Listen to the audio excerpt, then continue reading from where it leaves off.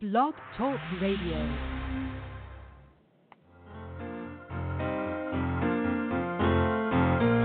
And I got the HD blues, and my life feels kind of rough.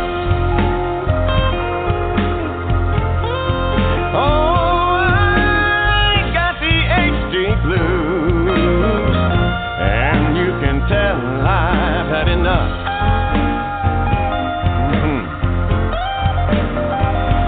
Though there ain't no cure yet for me, baby, I won't ever give up.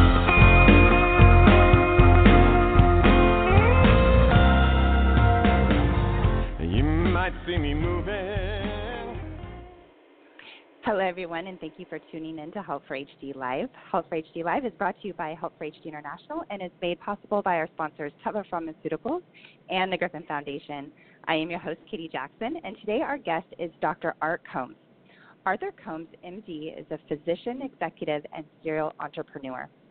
After more than 20 years in clinical practice, Art has spent the last 20 years bringing new medical technologies to the market. As an officer of 5 successful startup companies and a Fortune 500 senior executive, his focus has been on non-invasive technologies, although he has consulted across the life science spectrum from pharma to biotech, molecular diagnostic, and medical devices. Art is currently the CMO of MC10 Inc, an entrepreneurial company positioned to revolutionize clinical trials and chronic disease management through wearable technology.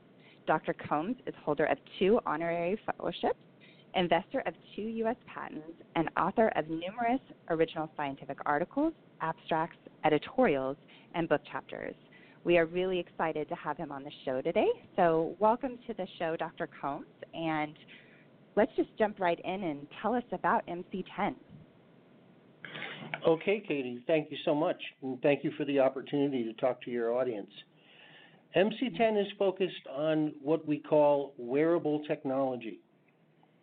The basis of our technology is a rich patent portfolio that surrounds flexible, stretchable electronics, and it enables us to make a wearable sensor that is lightweight, easy to wear, can go anywhere on the body, and is multimodal. So we have the opportunity to put a sensor on subjects and have them wear it in their daily lives. And that way, we gather what we call real-world data. Mm-hmm. Wow. So that has to be like incredibly beneficial, one, to see different endpoints of the disease and the symptoms, but also for clinical trials, I would imagine. It was recently announced that MC10 and the University of Vermont are teaming up to research Gait impairment in Huntington's disease. So why HD? Well, let's kind of start back where we were before. When we put sensors on people, we measure many different things. We use accelerometry, gyroscopy, EMG, ECG, and we get a pretty comprehensive picture of the person. But what's most interesting about it, aside from the fact that the data come from the home where, real actual life takes place, but what's really exciting about it is that it produces data in 4 basic areas, all of which turn out to be important. We look at vital signs in autonomic nervous system function. We look at sleep metrics, we look at activity and actigraphy, and we look at posture and body position. All of those things sound kind of general, but when you look at a person with HD, there are very specific findings that are disease-specific. So to use the example you asked about, we're doing a large clinical trial with a pharmaceutical company, but they have asked that in addition to standard outputs, that we do some exploratory detailed work. One of those things is to characterize the gait disturbance of Huntington disease. So if I told you that we've done a lot of work in neurodegenerative diseases in general, you'd realize that Parkinson's disease has a gait disturbance and multiple sclerosis has a gait disturbance. But the important thing is not just that these diseases states cause deviations from normal, but they have their own specific signature. And that's what's valuable, because if we can characterize the Huntington gait disturbance, we can detect it much earlier, we can see the effect of treatments, and we can distinguish the Huntington disturbance from other neurodegenerative diseases. Right. Well, and it's so interesting you say that, because it makes me think of, like, so many people think of Huntington's and we say we're a movement disorder, right? And people say, oh, like Parkinson's, but their movements are completely different. And most people don't understand that. So when you're saying, like, different types of gait impairment throughout different diseases, that's interesting, because I wouldn't think that people's gait would be different. But well, it's very interesting, because if you look at all of the 4 general areas that we measure, we look at vital signs and heart rate variability, for example, there are abnormalities in the autonomic function and tone in each of these diseases, but once again, those abnormalities are disease-specific, and they become useful for following both the course of the disease as well as the effectiveness of treatment. Gait is a perfect example. You know, gait disturbance is pretty general. It just means, you know, you don't walk normally. But there's something very characteristic about the way in which patients with Huntington disease deviate from normal. We want to characterize that in a very specific way so that we can follow it, so that we understand the natural history of it, but most importantly, so that we can detect treatment effect as, you know, new treatments emerge. Sure. So how are you guys doing this research? Well, we have several different avenues that we pursue. The first is that our business is in commercial clinical trials for large pharmaceutical companies. And in this case, we do have a pharmaceutical company sponsor, and they have endpoints for their drug trial. That is kind of set in stone. But to their credit, they went a step further and asked us to help them characterize in great specificity the gait disturbance for Huntington disease, and we're also doing some additional exploratory work in Korea. So pharmaceutical trials is one way we do our research. The second is, I'm very happy to say that many universities have adopted our technology both in their laboratories and to gather real-world data from subjects in the home. And occasionally we ourselves sponsor a trial. Sometimes it's something straightforward like usability.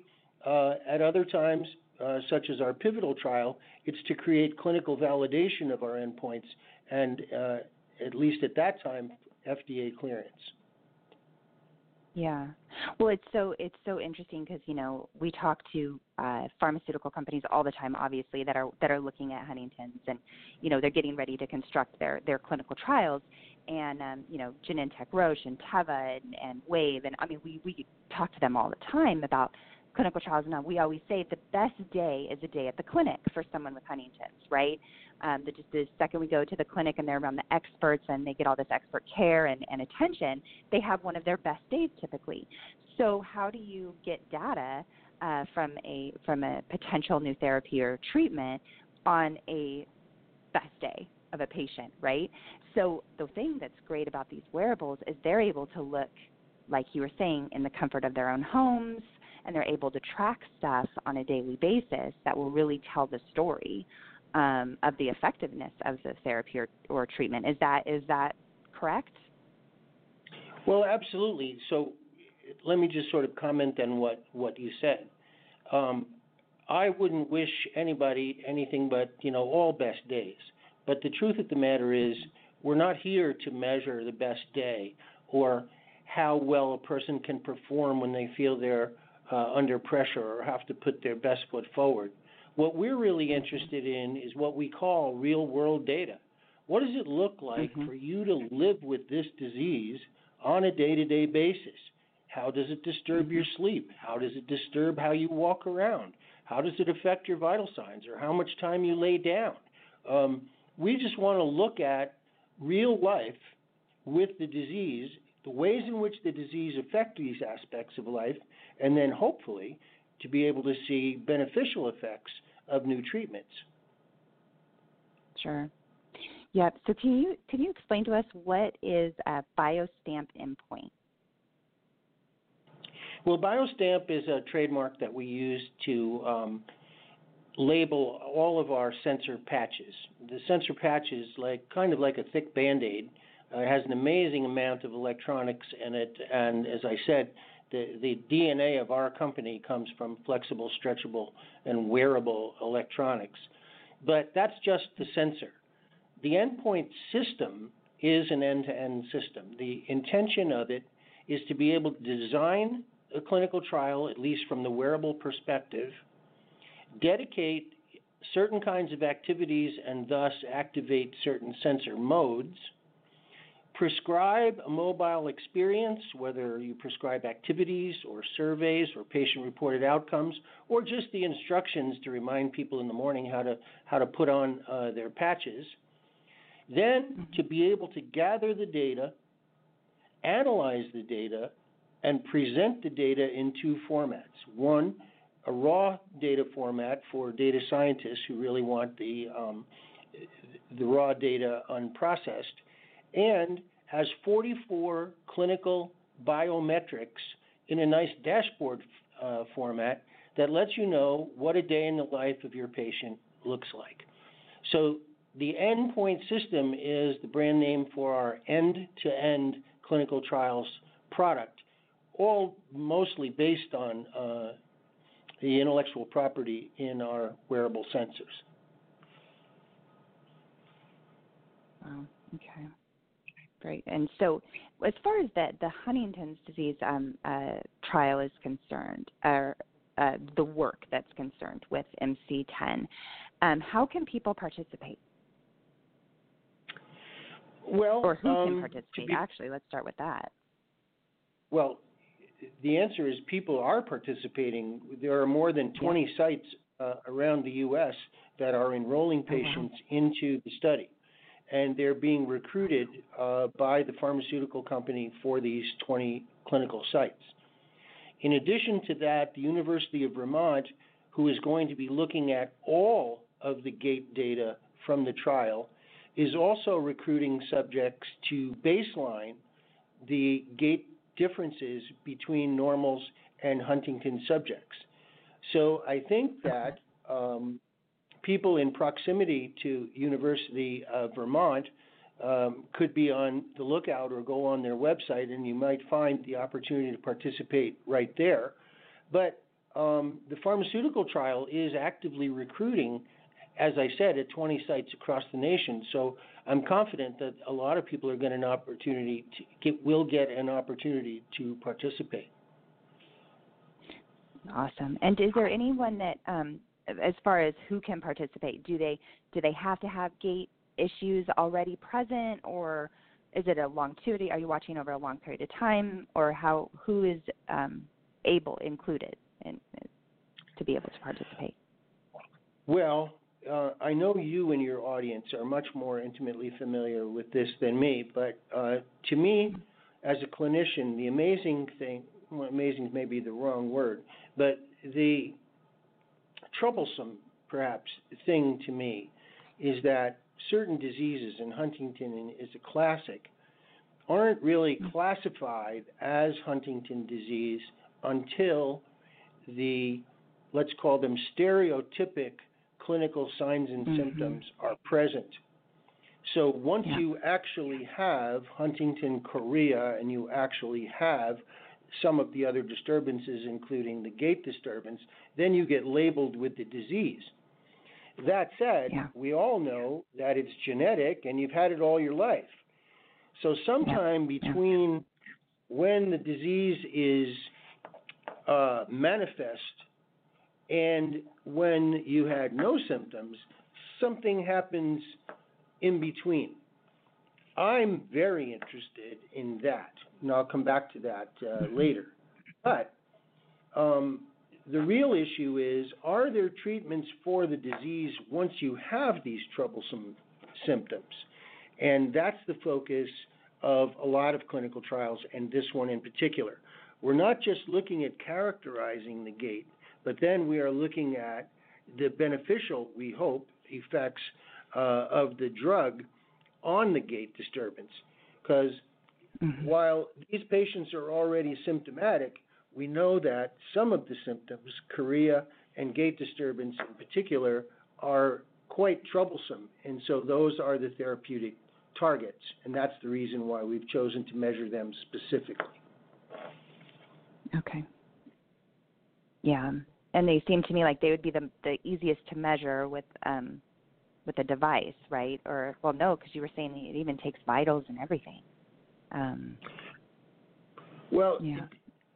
interesting thing is that when you say easy to measure, there's no question that the raw data that would come off sensors that you were wearing would be remarkably different from the same data coming off a person with active Huntington disease. So in that sense, yeah, it's easy. But to turn that set of raw data into an algorithm that reliably describes that gait disturbance, could grade it, could see changes for the better or for the worse or in response to therapy, or could be distinguished from the gait disturbance of other neurodegenerative diseases.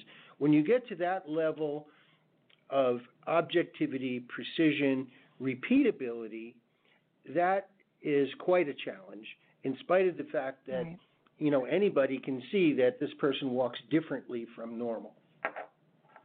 Right. Yeah. It's very interesting, and I know it is true that the families, it's chorea and gait. I mean, every symptom of Huntington's disease is so very challenging to families.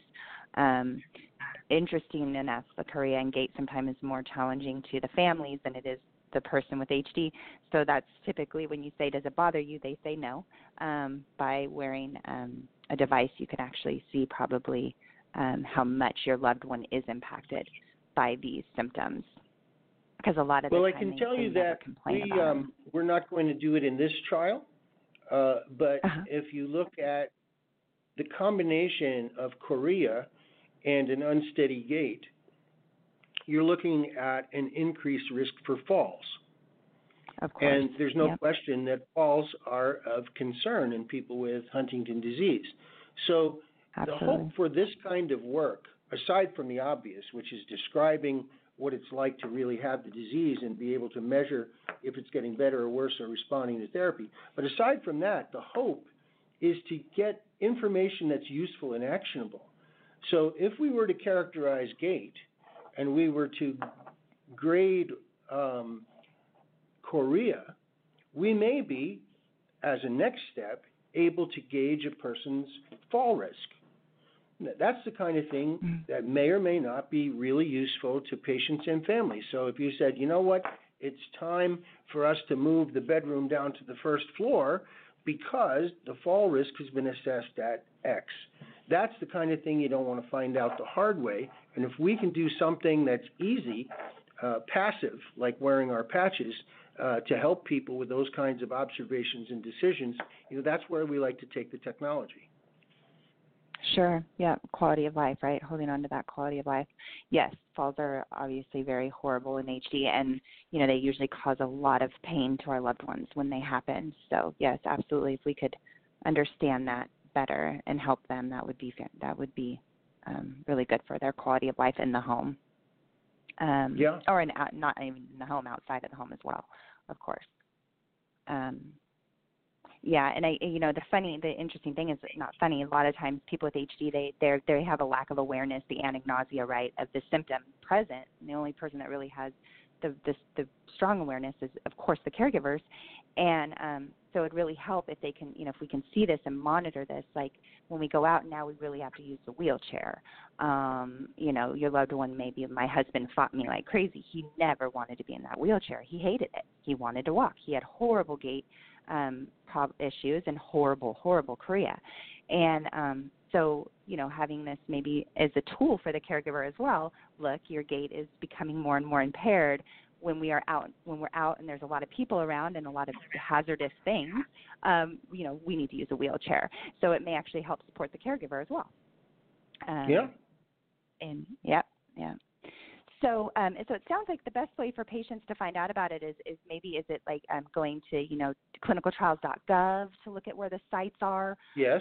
Yes. Do you know what there's? Okay. That would be the case, and I'm sure the University of Vermont will have some attention to it in the laboratory. And, sure. If there are people who are interested in what we're doing with the trial, I would be happy to respond to anyone who expressed a direct interest to me. Okay, fantastic. And is there an email, or is there a way they should communicate, or do you want them to communicate through me and I can communicate back to you? Yes. I could always through do that you as would well. probably Perfect. be, because I'm sure they're comfortable with you and they're part of the organization. But I'm happy to respond to you and the organization. Great. Well, thank you so much. And is there any final thoughts you have for us? Is there anything else that we should discuss before we wrap the show up? There's one thing that I find, you mentioned early on in the show that I've been a serial entrepreneur, and that's true. But my thesis for entrepreneurship, especially in the life sciences, starts with an unmet need. Like, what problem hasn't been solved? And then after that, you have to have elegant technology, and after that, you have to have a viable business model so the company can, provide the service, et cetera. But the real issue is, what is the unmet need? So in the process of educating myself about Huntington disease, I was shocked, might be an exaggeration, but I was quite surprised to find that by the time subjects have fully manifest symptomatology and can be labeled as having active symptomatic Huntington disease, the brain volume has been reduced by 30%. Isn't that and I incredible? thought to myself, my God, that's a little late to the party, isn't it? And so I started looking into the literature about prodromal Huntington disease, so-called pre-symptomatic Huntington disease. And just recently, I heard a presentation that talked about developmental Huntington disease. Because after all, people with the disease have the gene all their lives, and we know very little about the way it affects normal development during childhood. We know very little about what's actually going on when they're so-called pre-symptomatic. And even when they're prodromal, there are hints at what might be going on or how things are developing, but there are no metrics there. But all of this is very interesting, and I think is an unmet need to characterize this aspect of the disease. But the punchline of this story is, we live in the modern era. We're now talking about gene modification, protein synthesis modification, actual gene therapy. Well, we don't want to be giving somebody the cure after they lost 30% of their brain volume. We want to be doing it long before that. So part of the excitement for us at MC10 is not just charting the course of the classical symptoms, but reaching back in time and seeing in this prodromal period the earliest signs that could say, hey, this would be the right time if we were going to do something for disease modification or actual cure, something along the line of gene therapy. We'd like to be able to help identify that way before there's been this loss of brain volume and this loss of function in activities of daily living. So that's the excitement for us. Not that we're not excited about the work we're doing right now. I mean, we certainly are. But I think that's the so-called unmet need. Yeah. No, I agree. I remember my mother-in-law telling me that my husband had a very high CAG, 49. He died at 40, very young. But I remember, we didn't see our first symptoms of chorea till he was around 24. And I remember my mother-in-law telling me, when he was 16, I saw this. When he was 17, I saw this. And her identifying so much, she saw these little signs when he was a very young teenager.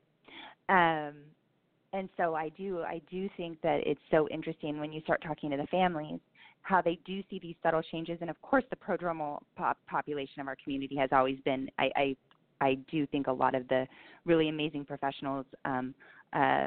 Mary Edmondson's one of the big ones, and so many people at the University of Iowa and all these places are really trying to talk about the prodromal population like you are, because exactly what you said, with new treatments, we want the earliest intervention we can get without having any possible repercussion on brain development. So, right. Fantastic. Yeah, fantastic I think work. that's where we'd like, scientifically, we'd like to help.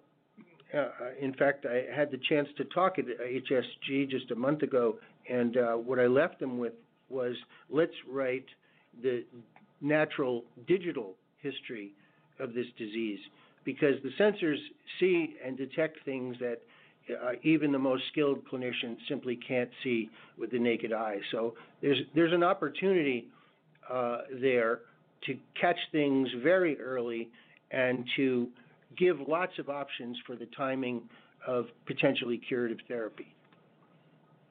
I wish I would have been. I was there, of course. I spoke on a couple panels, but it was so interesting you say that, because I actually spoke on one panel, Life Cycle of HD, and I talked about prodromal at HSG this year. So I wish we missed each other's talks, it sounded like. So it's such a crazy conference, so there's a lot going on. But yes.